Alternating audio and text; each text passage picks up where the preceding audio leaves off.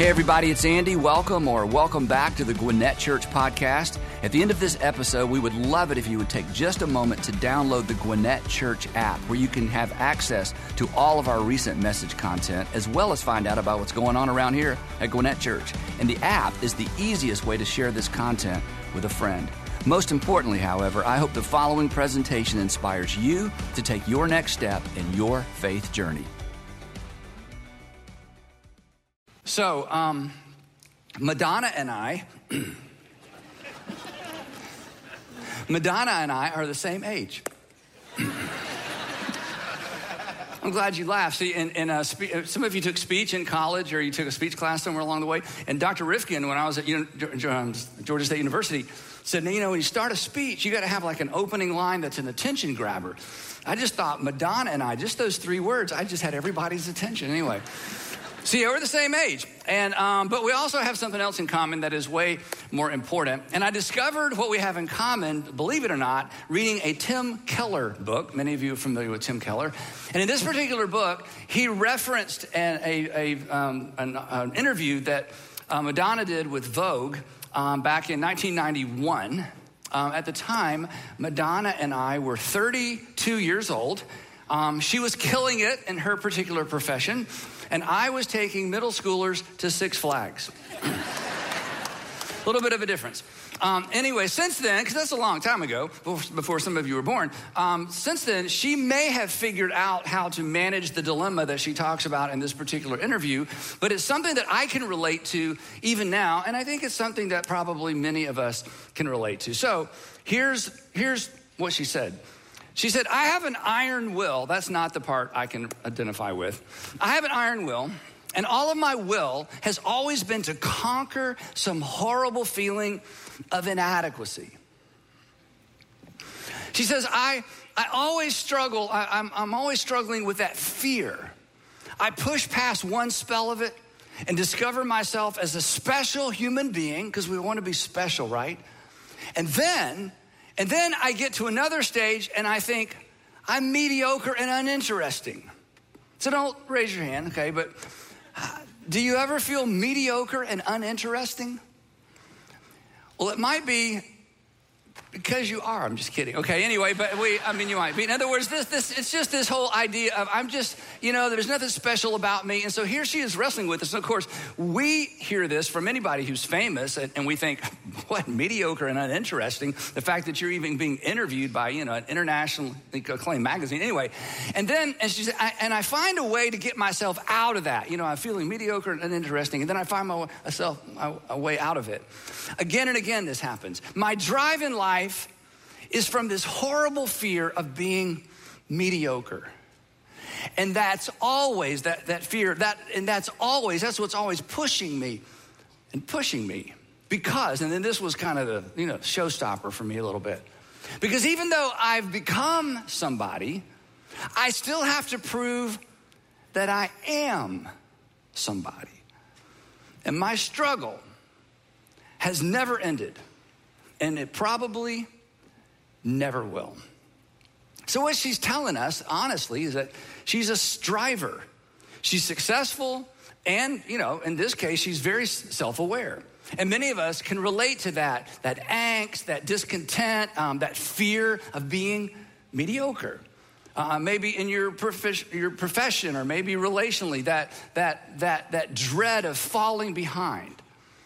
That thing that's probably in all of us, whether it's in you as a mom or in you as a dad or in you professionally or academically, that sense of never enoughness, that the constant pressure to compete and the constant pressure to win in the court of public opinion. And you may not think of it in these terms, but all of you have a court. All of us have a court of public opinion. Your court of public opinion may be the people you go to school with, that you want to achieve and you want to succeed and you want to be popular, but there's a court. Maybe your court of public opinion is at work. The people you're competing with, you're trying to measure up to, please your boss, or maybe you are the boss and you want the people that report to you to love you and like you, and you're constantly aware of what people are saying, what they're thinking, and how you're measuring up. Maybe your court of public opinion is just one person. It may be your father-in-law, because you married his daughter. And now you just feel a little bit judged and you feel a little bit less than, and you're constantly trying to navigate, negotiate in such a way that you feel accepted by him. Or maybe your court of public opinion is your parents.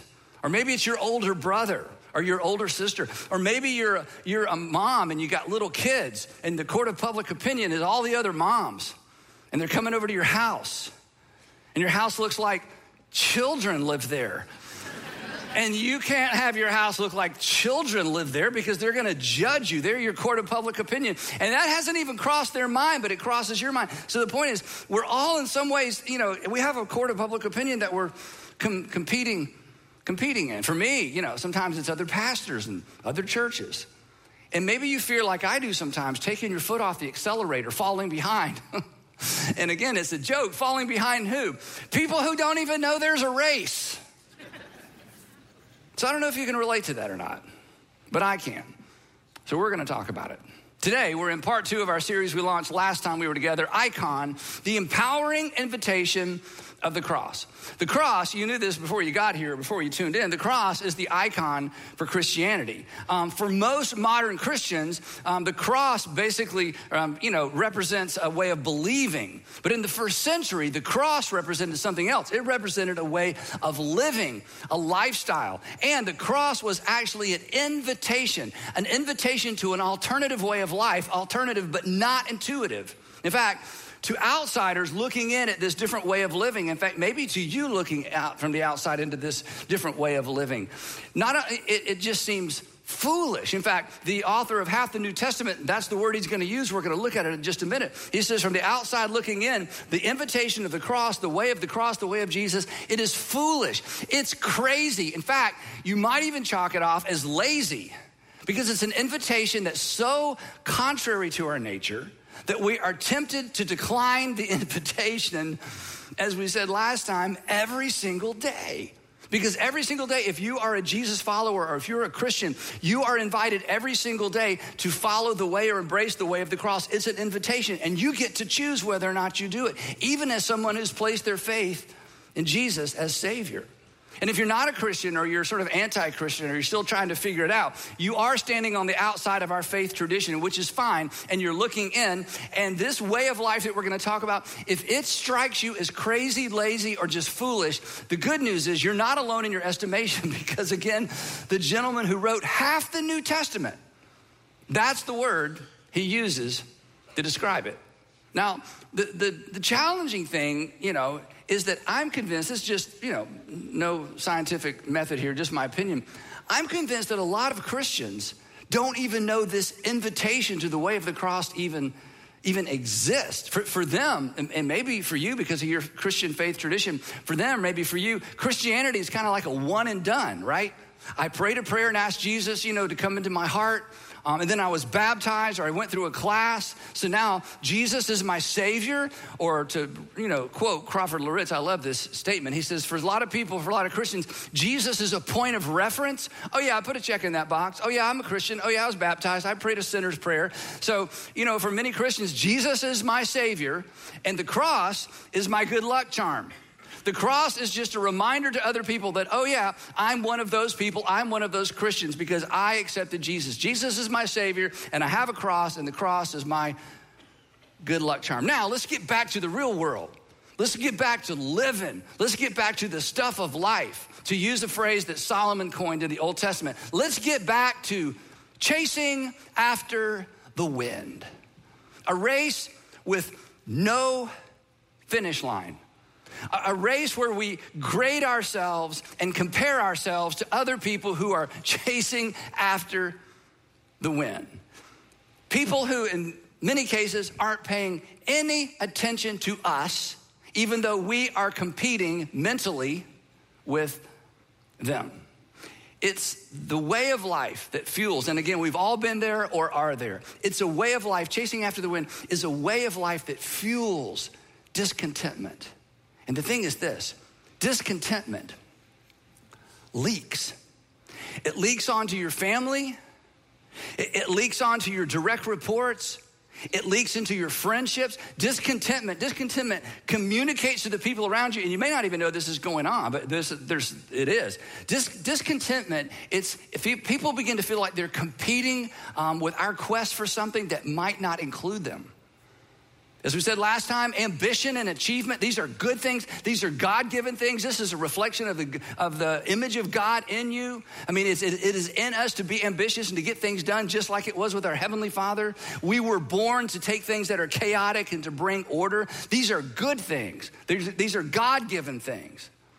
But if you hand these two things the reins of your life, they wear you down and they wear you out. They're good things, but they are poor masters. And if you're a Christian, you already have a master. We already have a master whose icon is not the checkered flag, is not a trophy, and is not a crown. The icon for our master is the symbol of suffering and shame and loss. Our icon is the cross. And the cross serves as an invitation. And as we're going to see today, it serves as an empowering invitation. An invitation to live for the approval of one rather than living for the approval of everyone.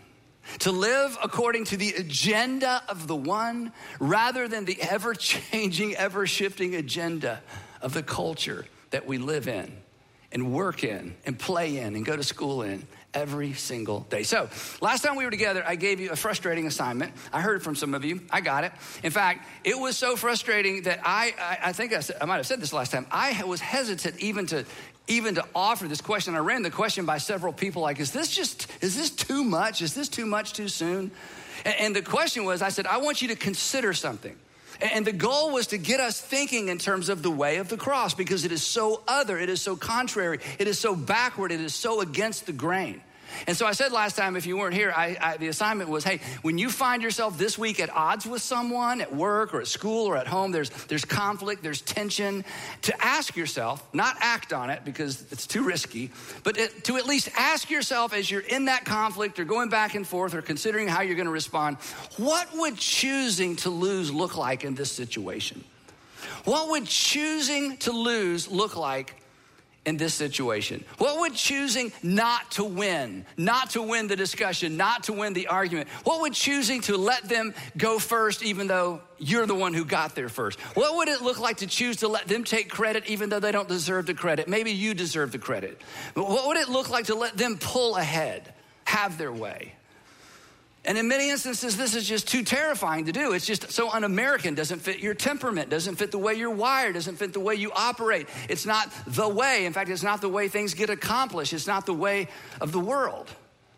And so you can say no, because the cross is an invitation. So you don't have to accept the invitation. In fact, you will be tempted, I'll be tempted every single day not to accept the invitation of the way of the cross. Most Christians, I'm afraid, don't accept that invitation. That's why we look collectively. That's why we act collectively. And most importantly, it's why it seems Christians react like everybody else. Now, as we said last time, the person who understood this and had the greatest clarity around the contrast between the way of the world and the way of the cross is the Apostle Paul. And the reason he had such extraordinary clarity, if you know his story, is this, that he was a professional striver, okay, in his pre-Jesus days. He was a professional striver. He actually prided himself, which is so strange. He documents this himself. This isn't what people said about him. This is what he said about himself. He prided himself as the best in class Pharisee of the first century. He outworked, which meant he out-obeyed everybody he knew. He was ahead of the class when it came to being a religious, law-following, God-following, God-worshiping, Old Testament law-keeping Pharisee. And this is why he's so helpful to us, then he meets Jesus personally. And in a matter of moments, not weeks and years, in a matter of moments, he has clarity around the contrast between the way of the kingdoms of this world, which is all anyone ever knew and all he ever knew, and the way of Jesus. And his clarity fueled his passion to take the message of Jesus all around the Greek-speaking world, all around the Mediterranean realm. He realized that Jesus was not an add-on, that the cross was not a good luck charm. It was a way of life. And not just a way of life, it was the opposite way of life. It was against the grain in almost every component, every facet. In a way, the way of the cross was an invitation to join the losers club. Because by every first century measure, Jesus lost. Jesus lost on purpose, with a purpose, and the purpose included you and included me.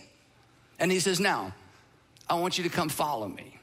And if you do, and if enough of you do, we will change the world and we will change the culture of the world. So when the Apostle Paul introduces this whole idea of the way of the cross to a group of Greek-speaking, educated, striving men and women in Corinth, he acknowledges right up front what he knew they were going to think when they heard about this crazy idea, this crazy way of life. Maybe the thing that you've already started thinking about, just based on what I've said so far. Here's what he said. He said, don't be shocked. I get it. I know where you're coming from. Common ground. For the message of the cross, I'll admit, it's foolishness. It's crazy. It's backwards. It's lazy. I mean, it just doesn't line up with anything that you've ever done or anything maybe you've ever even seen before. The way of the cross is foolishness. And now he's going to tell us who sees it as foolish and who doesn't. For the way of the message of the cross is foolishness to those who are, and I know we're getting a little grammatical here, present participle. We're going to see another present participle in just a minute. All the English teachers sat up straight. Yeah, okay. Present participle. Those who are perishing. That the message of the cross or the way of the cross is foolishness to those who are perishing, to those who are fading away.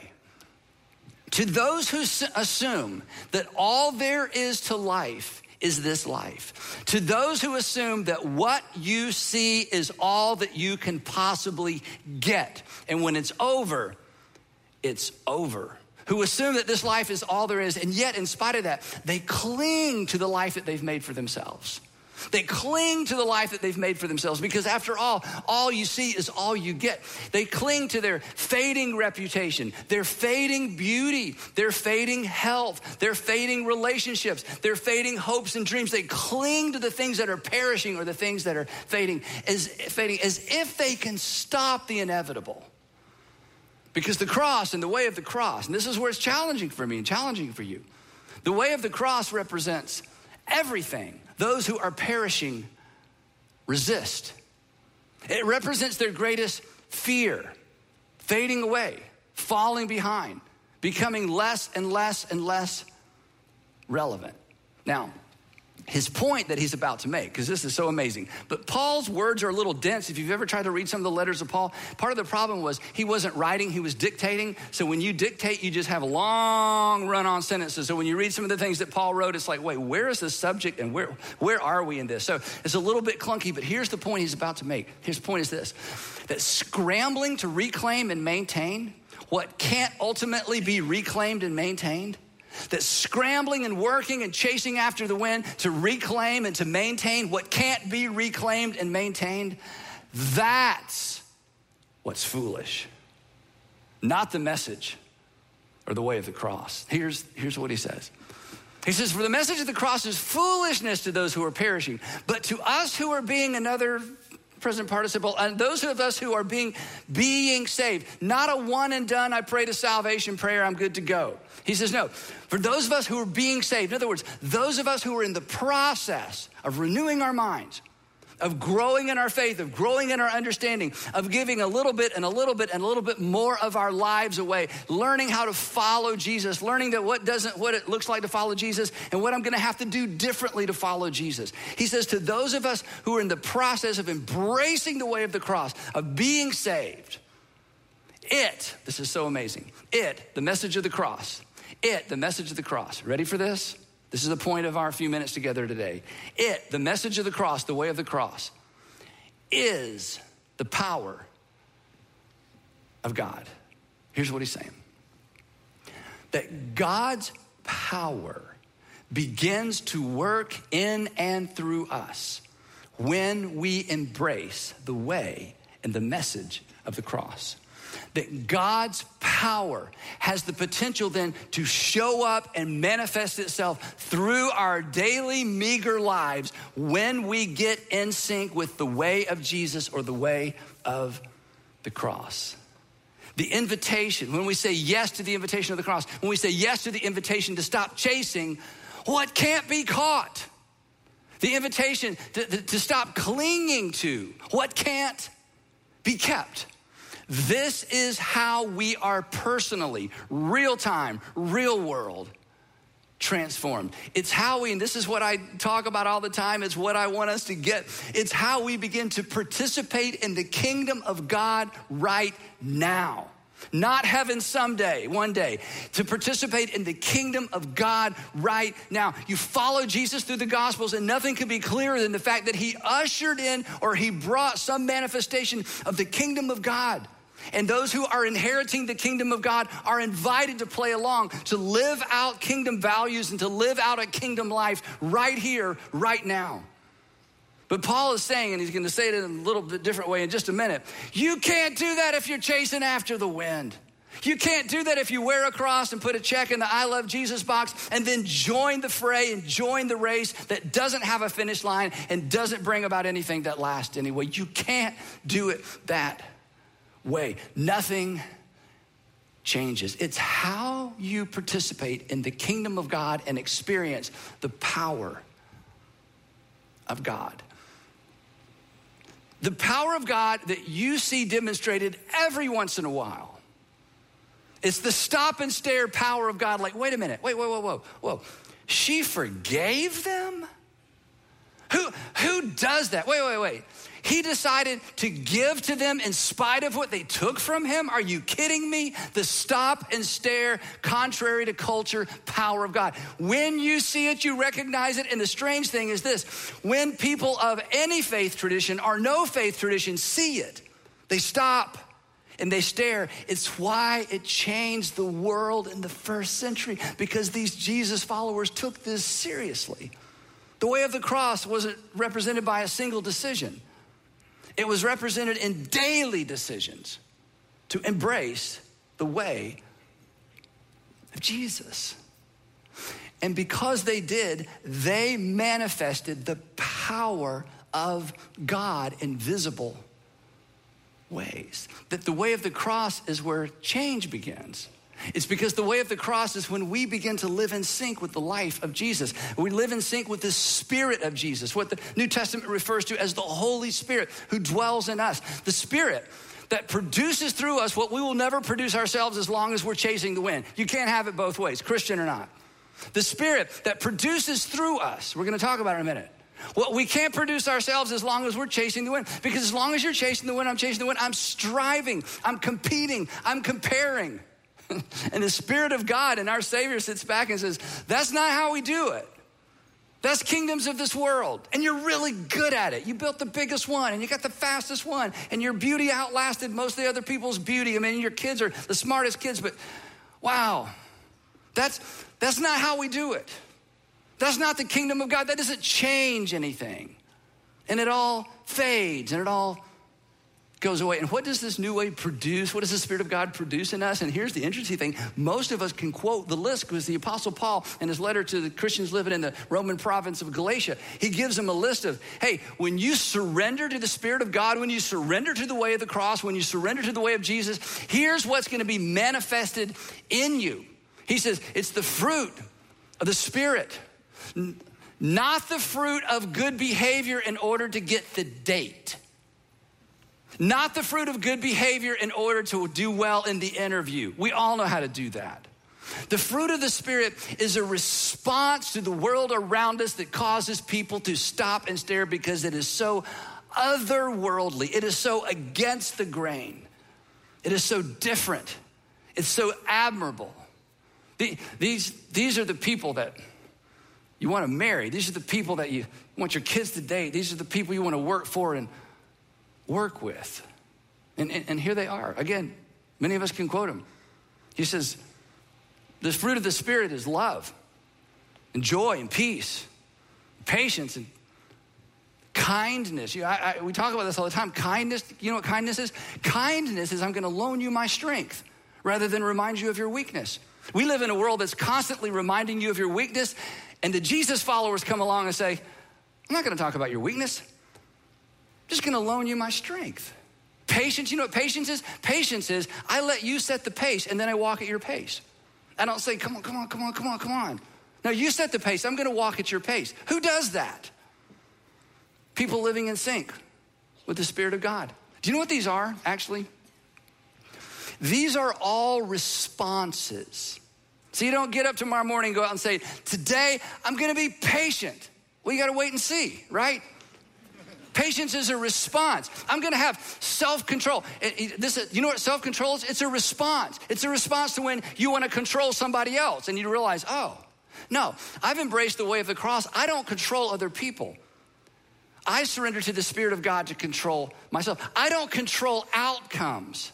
I don't control people. I don't control the circumstances. I don't control anything. I'm going to allow the Spirit of God to control. These are all responses. And do you know what these responses require? Power, not weakness. Impatience, weakness. Unkindness, weakness. Unfaithfulness, weakness. Not going to be good because you don't deserve it, weakness. You see, this isn't weak. This isn't passive. This is extraordinary.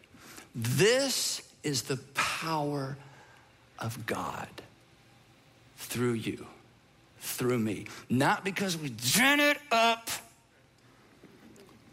but because we lay it down.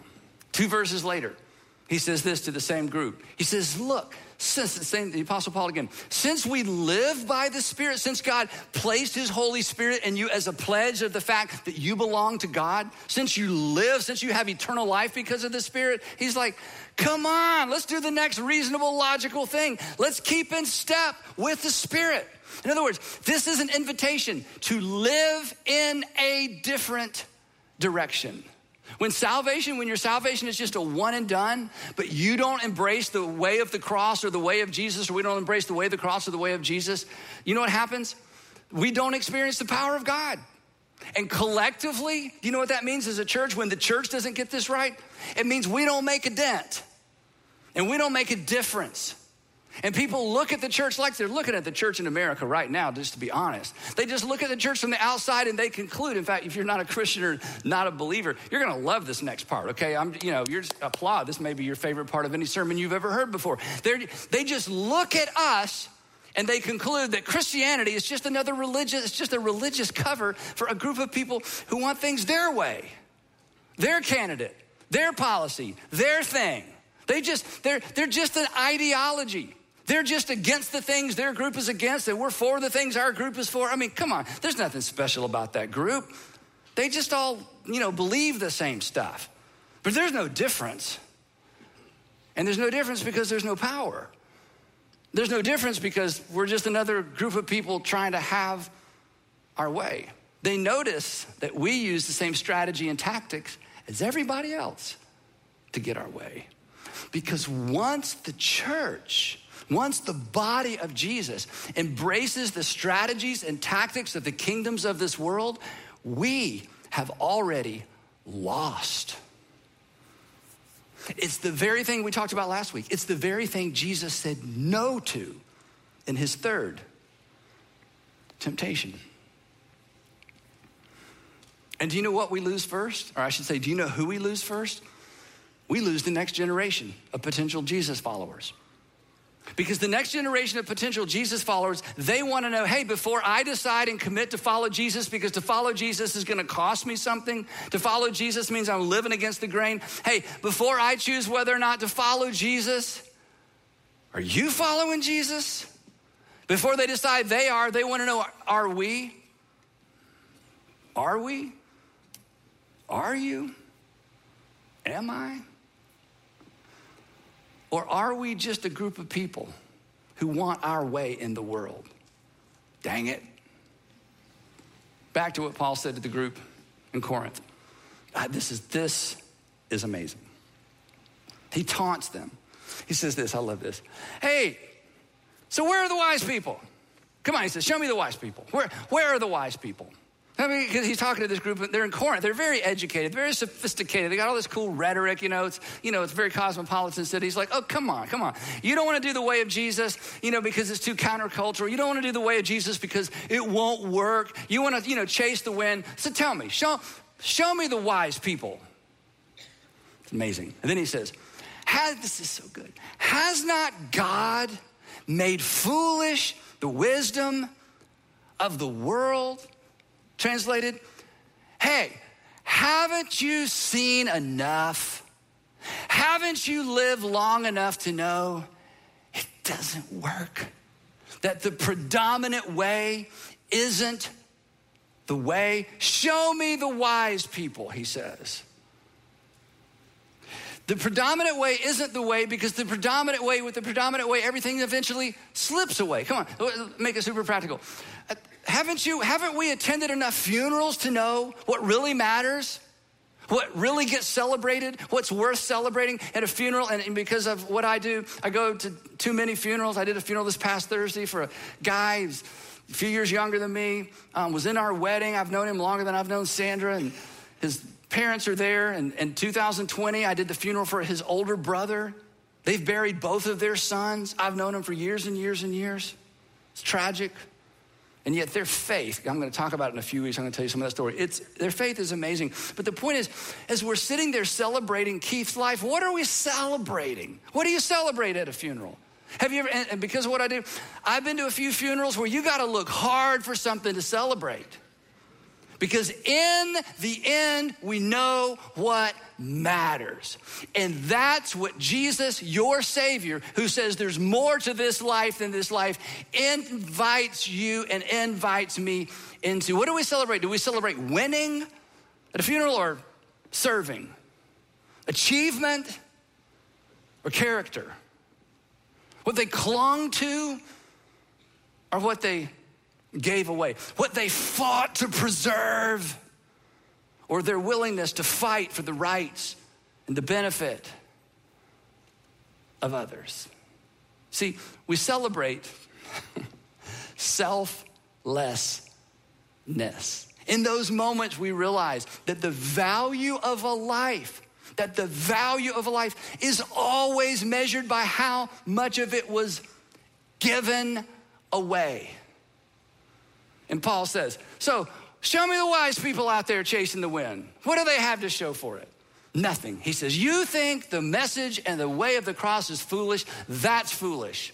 You should follow Jesus and embrace the way of the cross. It is the way that is saturated with what really matters, what really counts, and what really lasts. And you're smart enough to know it when you see it because you've celebrated it, and you're smart enough to see it in culture when somebody just decides against the grain, and their story stands out in contrast to everybody else's story. The other's first way of the cross isn't foolish. We're the fools. We're the fools because we're so easily confused and so easily baited away from it. We know better. Our problem is we're afraid to live better. We're afraid to commit to it. And I understand why, because nobody else around us is. Everybody else is chasing the wind. So we just run along with them, except we pray. Dear Lord, help me to win the race. Where's the finish line? I don't know. It's just everybody's running that way, so I'm running with them. I have a cross, and I have Jesus in my backpack, me and God, I got a Bible. Jesus is like, hey, wrong race. I appreciate your faith, and I appreciate you inviting me into the circumstance of this. It's just the wrong race. So let me just ask you this, and we're going to wrap this up. This is kind of a crazy, silly question. It's rhetorical. Do you want to experience the power of God in your life? Oh, yeah, 4 of you do. Good, that's good. I think the online audience, they want it, but 4 of you do. So here's how to think about this, and we're going to wrap it up, okay? This is important. This is when I got to this part in preparing, the thing that came to mind, I asked this question. Here's the question. When was the power of God most evident in the life of Jesus, our Savior, who came to explain what God is like? Two things came to my mind. The power of God was most evident when Jesus did his miracles. But who are those for? Do you know he never leveraged his power for his own benefit? The way I say it, and I get in trouble for this because you're smart, but people in other parts of the, they want to criticize me. I say all the time, Jesus never played the God card. And I don't mean he didn't claim to be God. I mean he didn't show up at the restaurant and say, we'd like the corner table. I know there are 8 people that just sat down there and they got kids, but I'm Jesus. So either you move them or I can, okay? So he never played the God card. All of his miracles, all that power of God was for not his benefit, everybody else's benefit. In fact, it was so much for other people's benefit. His power, his demonstrations of power were actually used against him at his trial. And at his trial, they tried to get him to defend himself. Not my kingdom. I'm not that kind of king. And I love it. And Pilate says, don't you realize I have the power to crucify you or set you free? And Jesus smiles and says, you think you do. I mean, in your realm of kingdom, you do. That's not my game. It's not why I'm here. In fact, I wish Jesus had said, hey, Pilate, but I got some good news. You're going to be famous. You're going to be a footnote in my story. The story of the kingdom of God come to earth. When's the other time Jesus manifested the power of God? Golgotha, the hill where he died. We would have been most horrified the moment God was most glorified. We, in our kingdoms of this world way of thinking, we would have looked away. We would have gone inside because the smell on that hill would be enough to drive you away. The ultimate loss was the ultimate expression of God's power. Do you want to experience the power of God in your life? By losing, he won. And don't be confused. I talked about this last week. I'm going to probably say this every time. Look, this is not an invitation to being passive or just folding our arms and being lazy. Well, God's just going to work it. Follow Jesus through the Gospels. Follow the Apostle Paul through the book of Acts. This is not about this. The way of the cross, this is so important. The way of the cross is an invitation for you to leverage your talent and your opportunities to their full potential for the glory of your King who loves you and invites you to follow him against the grain. For the message of the cross is foolishness to those who are perishing. But to those who are perishing, Paul says, okay, how's that working for you? Show me the wisdom. Show me the wise person. But to those of us who are being saved in the process of transformation, the message of the cross is the power of God. So I'm going to frustrate you a little bit. We're just going to leave it there. And if I were you, I'm thinking, okay, wait, Andy, I'm not arguing with you. I just don't understand. I don't know what that looks like. What does this mean? I mean, losing. And I can't answer that question for you personally. But here's a breadcrumb. This week, when there's conflict, and you got there first, but they say they did. And it was your idea, but they say it was theirs. And they're fussing and griping, and in the middle of that, would just school, work, home, just ask yourself. You don't have to do anything yet. Just consider. Let's take this as far as we can mentally. What would choosing to lose look like in this situation? And again, I can't tell you exactly what it'll look like. But I know what this represents. In that moment, you ready for this? This is so amazing. In that moment, it represents an opportunity. It represents an opportunity for the power of God to be demonstrated in you. And we will pick it up right there, next time, an icon, the empowering invitation of the cross. Heavenly Father, there's something about that that's so inviting and so scary. But my husband, but my wife, but my boss, Father, will you please do it? There's no way I could do it. Would you just give each of us eyes to see this in a way that helps us understand, what does this look like? We don't want to do something dangerous or foolish, but we don't want to hold back. So give us eyes to see. Give us ears to hear. And would you please, please, please raise up an enormous, multiplying community of Jesus followers in our country and in the world who are willing to get this right. I pray for the fathers, pray for the moms, pray for the employers, people with lots of influence, for wherever we are on any of those spectrums. Help us to know how this looks and give us the courage to embrace it with all our might. And Father, manifest your power through your church. In Jesus' name, amen.